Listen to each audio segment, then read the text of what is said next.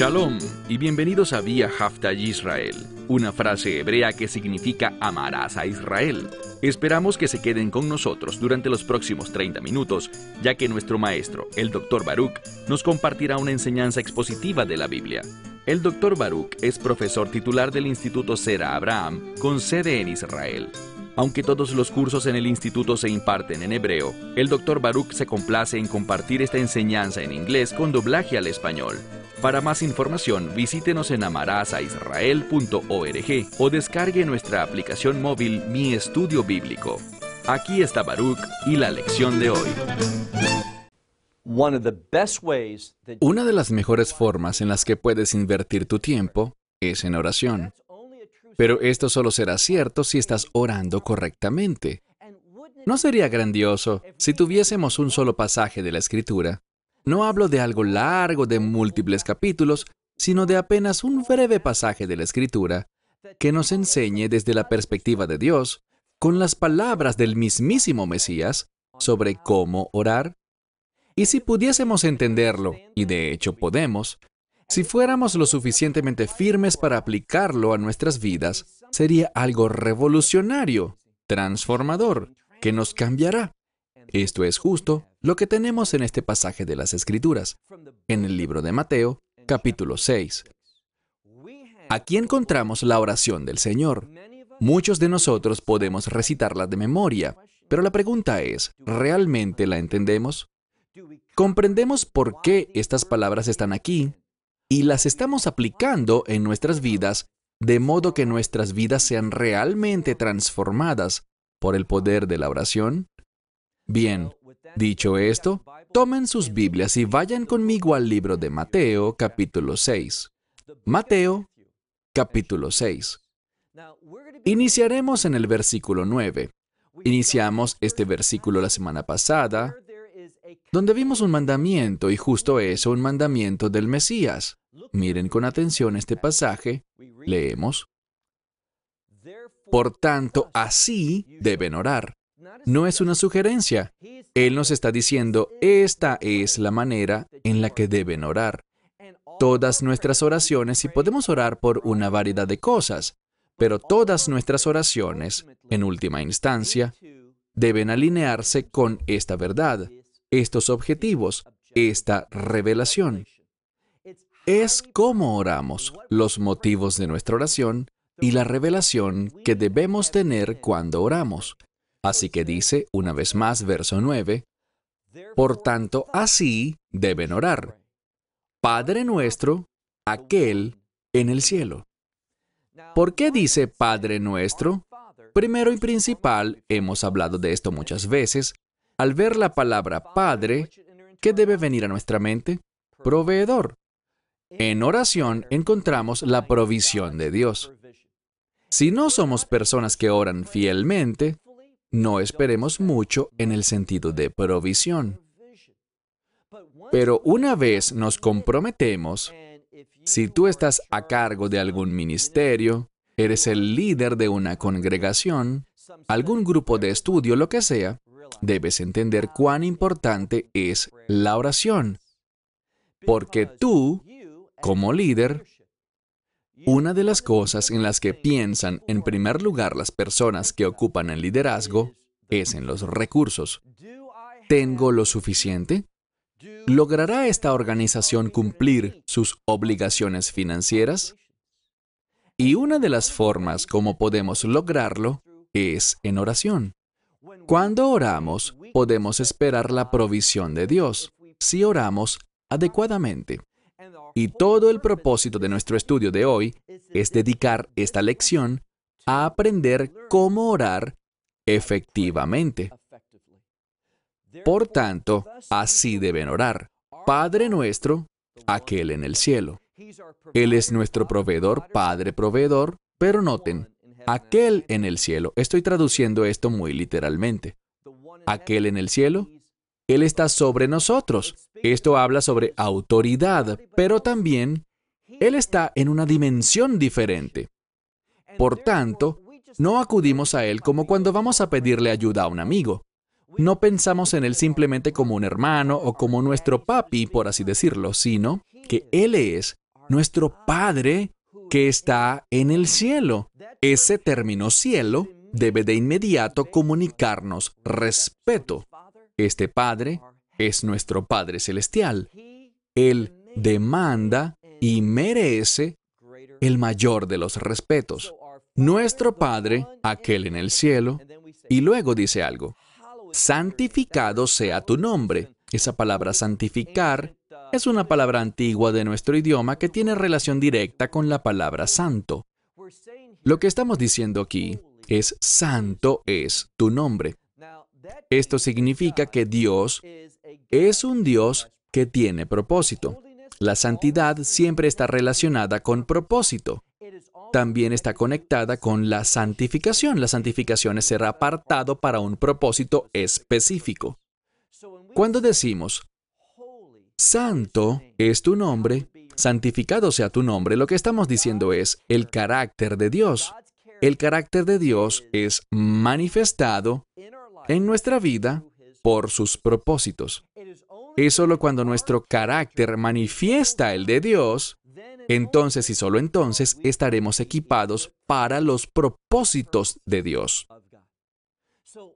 Una de las cosas que esta oración me enseña es que cuando voy delante de Dios debo orar, Dios, quiero reflejar tu carácter, tus atributos, tu naturaleza, cómo te comportas, quiero demostrar esas mismas cosas en mi vida. Ese es mi objetivo. Si no es allí donde empezamos, entonces todo lo demás se cae a pedazos. Entonces decimos, Dios, santo es tu nombre. Continuamos, dice, tu reino venga, tu voluntad sea hecha. Noten, una de las primeras cosas que dice es reino. No solo ese reino allá arriba, sino que queremos que venga acá. Debemos entender esto de dos maneras. En primer lugar, hay un cumplimiento futuro. Queremos que el reino de Dios sea establecido, obviamente. Pero también queremos que la autoridad del reino, la realidad del reino, el poder del reino, el carácter del reino sea manifestado. Por eso es que oramos. Que todo sea traído bajo la autoridad del reino. Si alguien está enfermo, queremos que ese poder sea manifestado en su situación. Ese poder sana, restaura, echa fuera todo aquello que es contrario a la voluntad de Dios.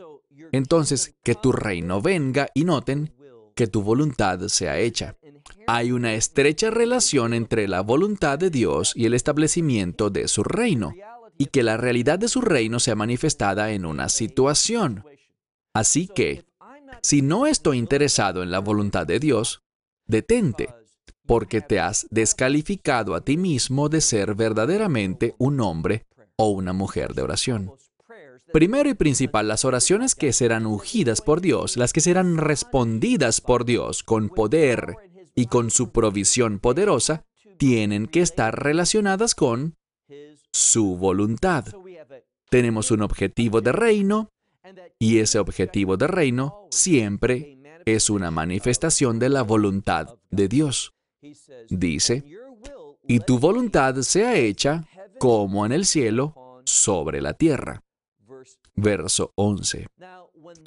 Cuando esto es por lo que estamos orando con sinceridad, objetivamente, yo quiero que una santa perspectiva se instale en mi vida, en esta situación, en este problema, en lo que sea. Quiero que la santidad sea manifestada. Quiero que autoridad de reino sea dado, ese poder. Quiero que la voluntad de Dios sea hecha.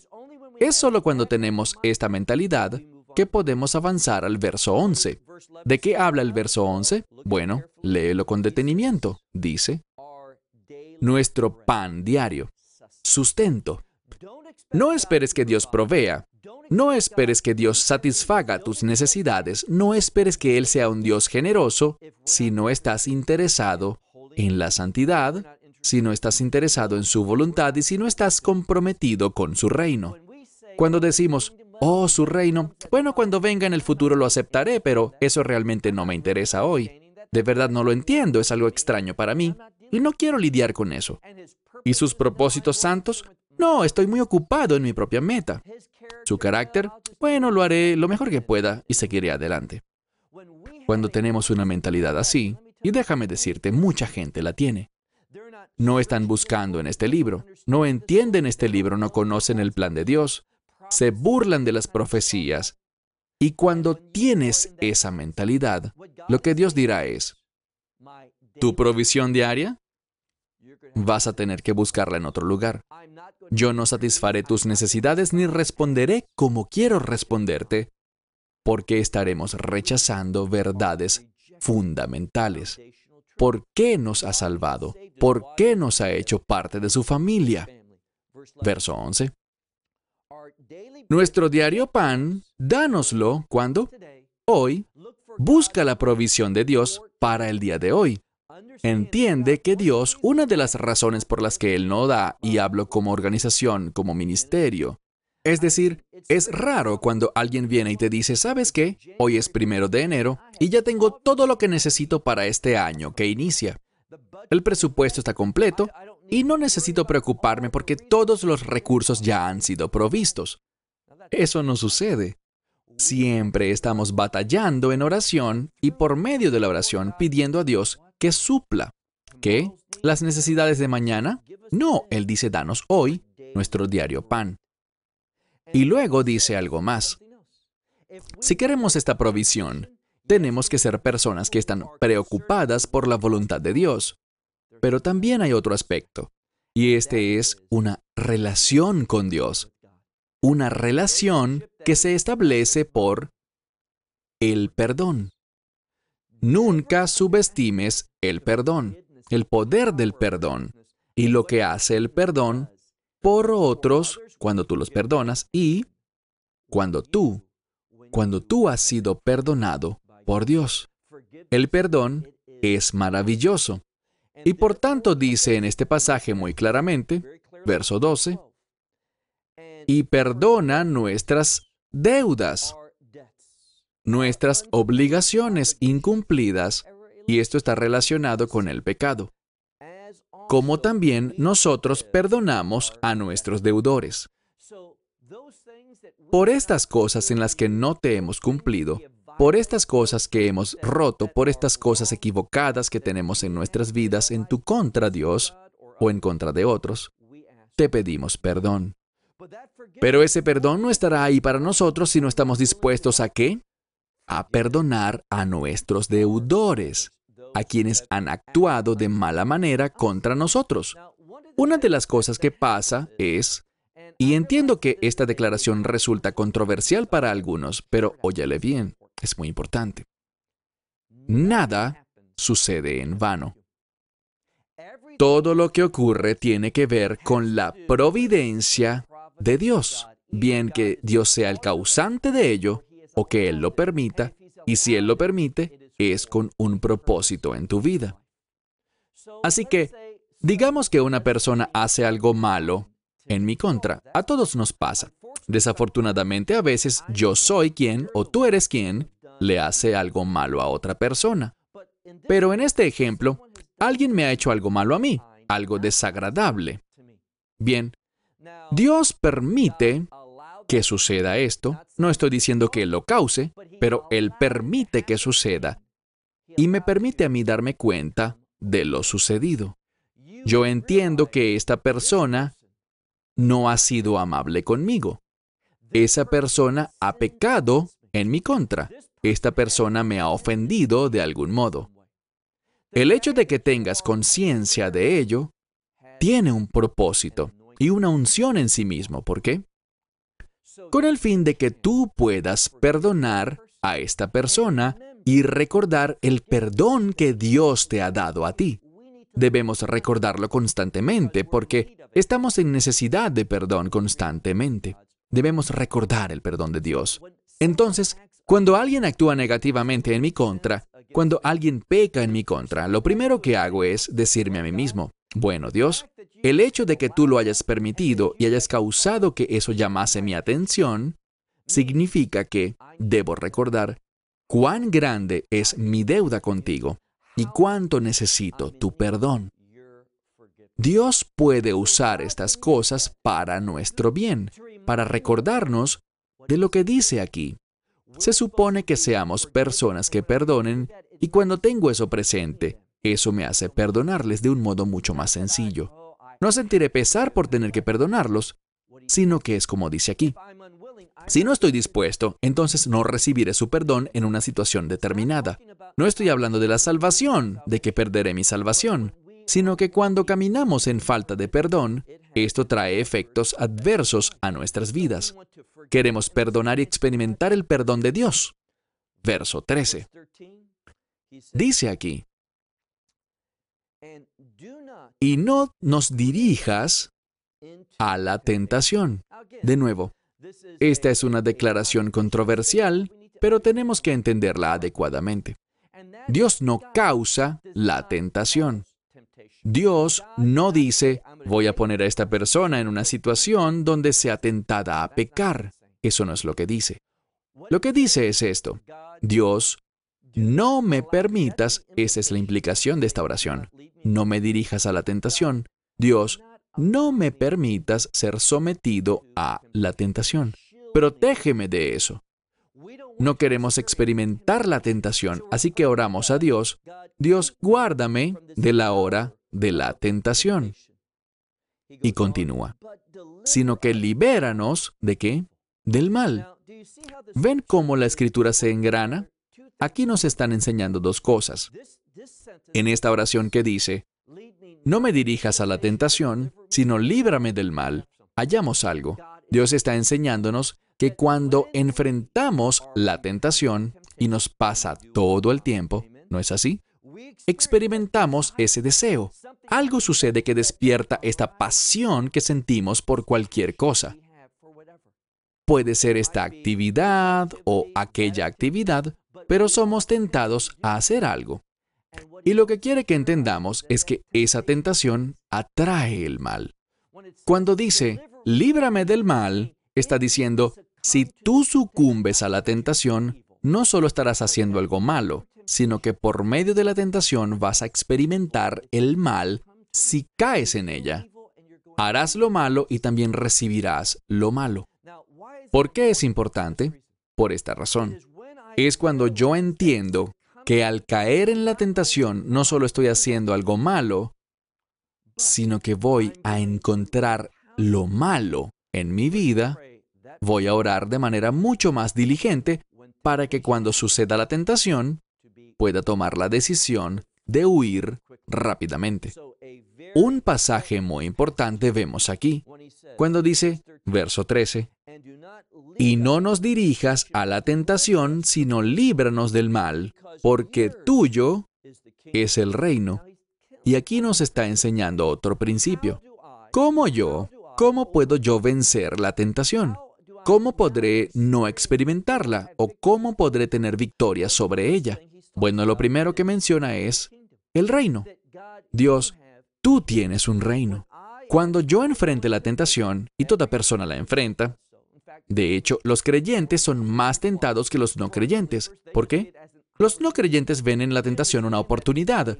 Nosotros entendemos que es una oportunidad incorrecta. Es algo que va en contra de los propósitos de Dios, los planes de Dios, aquello a lo que somos tentados a hacer. ¿Y cuál es la solución? ¿Dónde comienza la victoria sobre la tentación? En huir, obviamente, pero a veces somos demasiado débiles para huir. ¿Qué debemos pensar entonces? Justo esto, en el reino. Cuando yo tengo mentalidad de reino, cuando pienso en las cosas del reino, ¿sabes qué? Entenderé cuán pálidas, cuán carentes de valor, cuán engañosas, cuán corruptas son las cosas de este mundo. Cuando hablamos de tentación, la tentación significa obtener algo del mundo. Escribe eso, toma nota. Toda tentación se trata de obtener algo del mundo. Bien sea lograr cosas mediante mecanismos mundanos o hacer algo que es mundano en sí mismo. Y cuando somos tentados, debemos hacer justo lo que dice la Escritura. Porque tuyo es el reino. Dios, tú tienes un reino. Y ese reino y las cosas conectadas a ese reino son mucho mejores. Estas cosas son falsas, son un engaño, son corruptas, mentirosas. Yo quiero el reino. No quiero conformarme con una imitación. No me conformaré con algo que se acabará, que me dejará al final sintiéndome peor y vacío. No, yo quiero algo que me satisfaga. ¿Y qué será? Las promesas del reino. Así que dice, tuyo es el reino. ¿Y luego qué? Y el poder. Si quieres el poder del reino en tu vida, sé una persona con mentalidad de reino, así de simple. ¿Quieres el poder del reino? Piensa de acuerdo con el reino. Cuando te esfuerces por el reino, deseando tener carácter de reino, vivir la realidad del reino, la autoridad del reino en tu situación, cuando ese es tu objetivo que dice aquí, también tendrás poder, porque tuyo es el reino, el poder y cuando ese poder es manifestado, cuando se manifiesta el poder del reino, ¿cuál es el resultado? ¿Qué es lo próximo que dice? Y la gloria.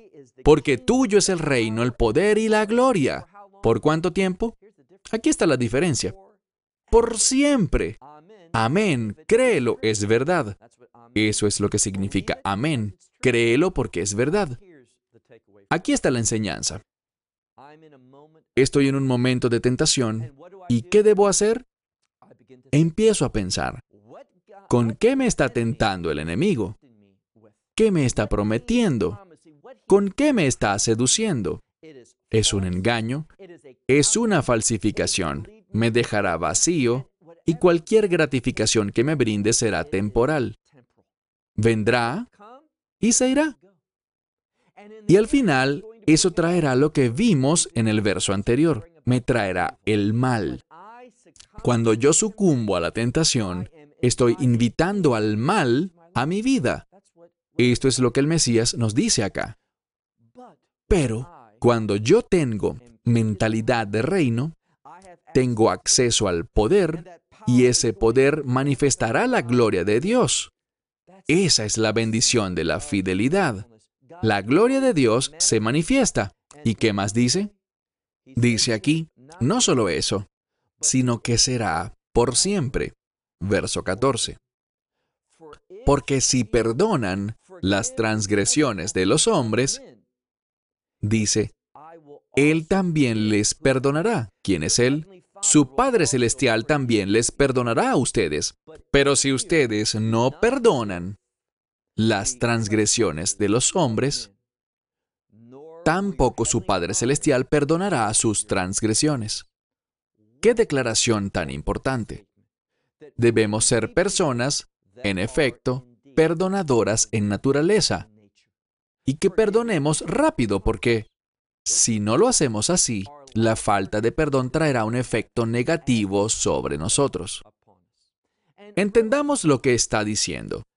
La razón por la que concluye esta oración de este modo es porque nuestra relación con otros es crítica con respecto a nuestra relación con Dios. Relaciones rotas, conflictos con otros, y sabemos que, hablando del matrimonio, la Biblia dice que cuando un esposo está en conflicto con su mujer, cuando la relación no está en paz, eso estorba sus oraciones. Eso es cierto, pero entendamos que cuando estoy en conflicto con otras personas, eso también afectará mi vida de oración. Bien, ¿hacia dónde nos dirigimos? No tendremos tiempo para desarrollarlo a profundidad, pero miremos brevemente el verso 16. Este verso, luego de haber hablado sobre la oración, sobre cómo orar, ¿ahora de qué hablaremos? Hablaremos del ayuno. Y vemos algo. Vemos que el ayuno y la oración siempre van de la mano. Verás, algunos de los manuscritos griegos hablan sobre el ayuno, pero no añaden la palabra oración. Si ves los más antiguos, el Textus Receptus, allí sí se incluye el ayuno y la oración. ¿Por qué? Desde una perspectiva judía, culturalmente, bíblicamente hablando, nunca hay ayuno si no hay oración. ¿Por qué? Si tu ayuno es simplemente dejar de comer, no estás ayunando. Estás haciendo dieta. Es todo lo que es. No habrá nada espiritual en tu ayuno, en lo absoluto. Ayunar, dejar de comer, siempre para nosotros tiene que ver con nuestra vida de oración. El ayuno y la oración van de la mano. Yo ayuno porque eso impactará mi habilidad para orar. No voy a confiar en mi carne porque mi carne se debilitará porque tengo hambre. Estoy vacío. El ayuno demanda que yo descanse en el espíritu, no en el cuerpo. Y la oración será más ungida. No serán oraciones motivadas o basadas en lo natural, sino en lo sobrenatural. Entonces, dice aquí, empecemos con el verso 16. Dice, y siempre que ayunen, y la implicación es que debemos ayunar. Existe el ayuno en comunidad cuando lo hacemos de manera pública y toda la comunidad ayuna en ciertos días. Por ejemplo, en Purim. Si desconoces el tema, tiene que ver con el libro de Esther. Y sabemos que Esther ayunó 3 días, por lo tanto, antes de que llegue el día festivo, cuando recordamos la victoria que Dios le dio a su pueblo en los días de Mordecai y Esther, y recordando eso, hacemos un ayuno comunitario. Y hay otros eventos en el calendario bíblico. Por ejemplo, en el libro de Zacarías, él menciona 4 días de ayuno. Y estos días de ayuno son igualmente acompañados por la lectura de las Escrituras y la oración. Así que no existe ayuno sin oración. Y lo veremos en la Escritura. Una vez más, siempre que ayunen, no sean como, y de nuevo lo dice, no sean como los hipócritas. Es decir, pudiéramos ayunar de una manera incorrecta. Y del mismo modo que un ayuno apropiado tendrá un magnífico, un cambio poderoso en nuestra situación y en nuestras oraciones, cuando ayunamos inapropiadamente, un ayuno incorrecto traerá un inconveniente mayúsculo. Será algo que no agradará a Dios, algo que no cumplirá su objetivo. Por tal razón es muy importante que aprendamos a ayunar adecuadamente, y eso es lo que trataremos en el próximo estudio, cuando avancemos en este 6º capítulo del libro de Mateo, aprendiendo más del Sermón del Monte para recibir sabiduría y vivir correctamente. Cerramos con esto. Hasta la próxima semana. Shalom desde Israel. Shalom from Israel. Esperamos que te hayas edificado con el mensaje de hoy y lo compartas con otros. Te invitamos a seguir nuestros estudios cada semana por este canal y por el portal de YouTube de Amarás a Israel. También puedes descargar nuestra aplicación móvil gratuita, Mi Estudio Bíblico. Finalmente, para obtener más información sobre nosotros, visita nuestra web amarasaisrael.org, donde encontrarás otras conferencias de Baruch en audio, video y texto. Hasta el próximo programa. Que el Señor te bendiga en Yeshua HaMashiach, Jesús el Mesías, mientras caminas con Él. Shalom desde Israel.